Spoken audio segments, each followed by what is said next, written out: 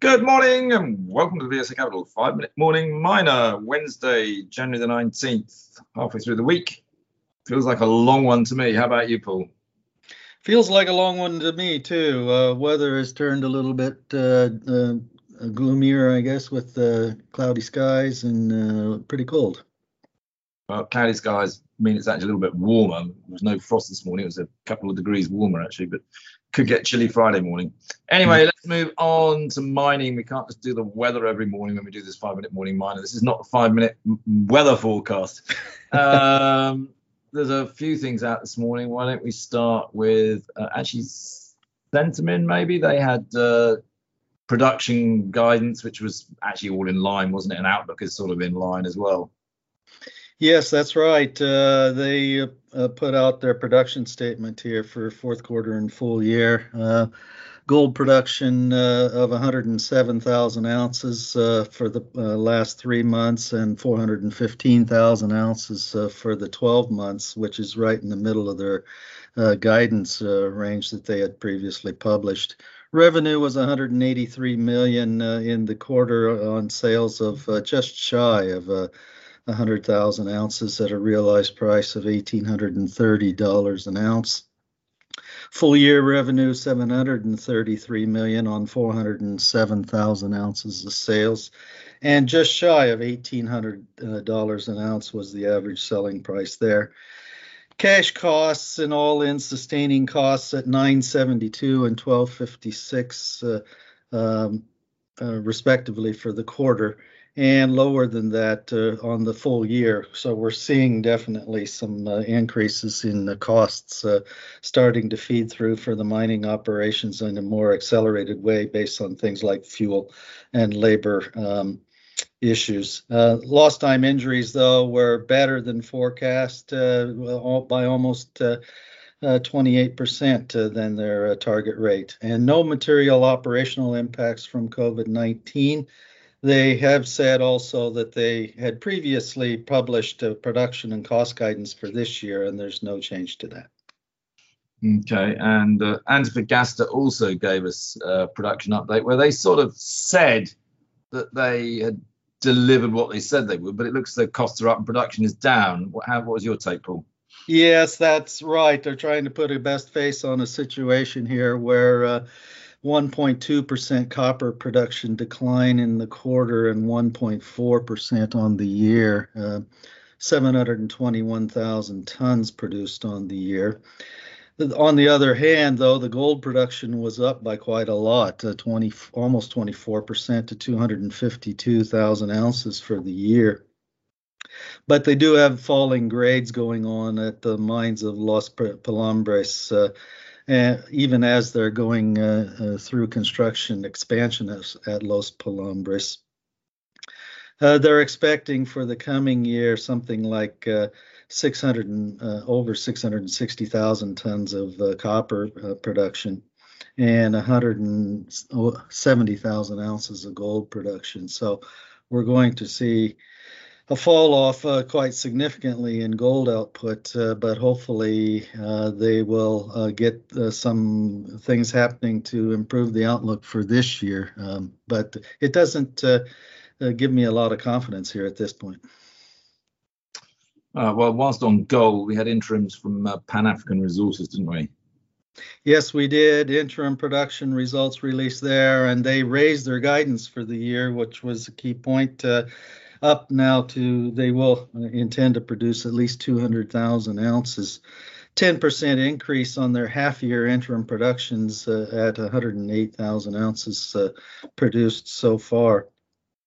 And that had been led by the tailings projects as opposed to the Barberton mines themselves, where the mines were actually slightly down and the tailings projects otherwise were up by a good measure. And they've reduced their senior debt by 60% to just 24 million. So I would say they're in a good position here to meet their improved guidance, but also to do some deals, I think, this year. We love deals. This is the year of M&A. There needs to be lots and lots of M&A. Now, one that maybe is more for our Tech and Trans podcast and our 5 Minute Morning Miner, but Bushveld obviously is a mining company. They've had an announcement today, haven't they, on what they're trying to do with Mustang and VRFB, and which it's a right old bugger's muddle, isn't it, Paul? Can you make head or tail of it? Well, coming down to what's simple in the statement here is that they've managed to get an extension on the settlement terms here out to 28th of February, whereas they had a deadline previously of first of all right at the end of the year and then into mid-January here. But it's all about the fact that the Enerox litigation has not yet been settled, and as a result, that's holding up some transaction activity with Mustang Energy and the VRFB side of the business that had otherwise been intended to be completed by this stage. So that's the formal and simple outlook on that. So, I mean, Bushveld now trading below 10p. We were criticised for saying that it was perhaps overvalued a few years back when it was trading above 40p, but I think we were right. But there you go. You never get credit for being right, do you? Anything else you want to discuss, Paul?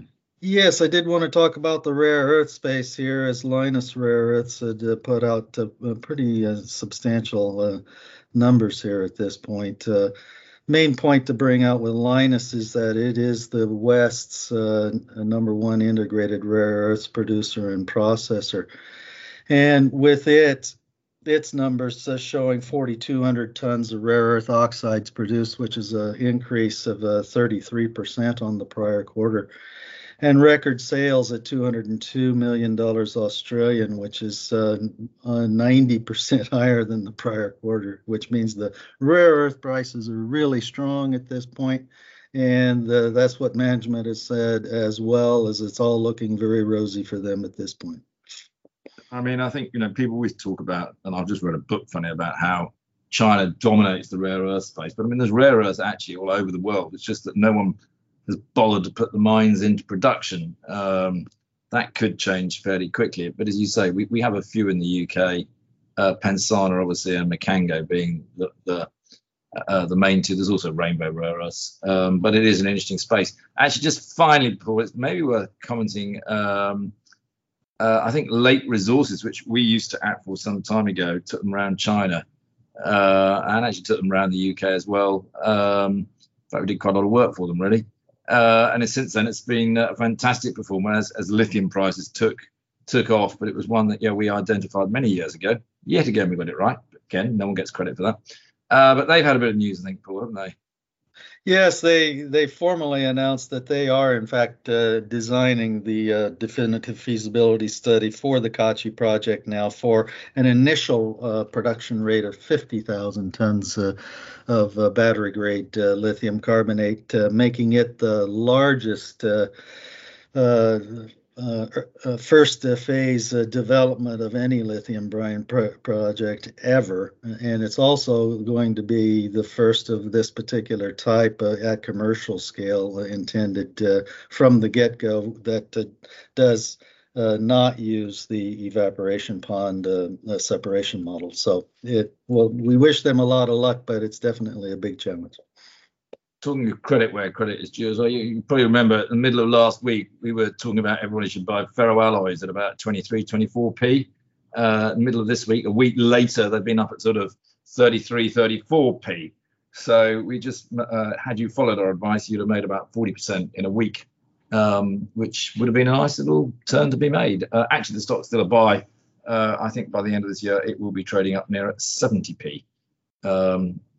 There's my little piece of advice. Anything else, Paul? Or should we call it a day? Call it a day there, I think, would be well. Very good. Thanks.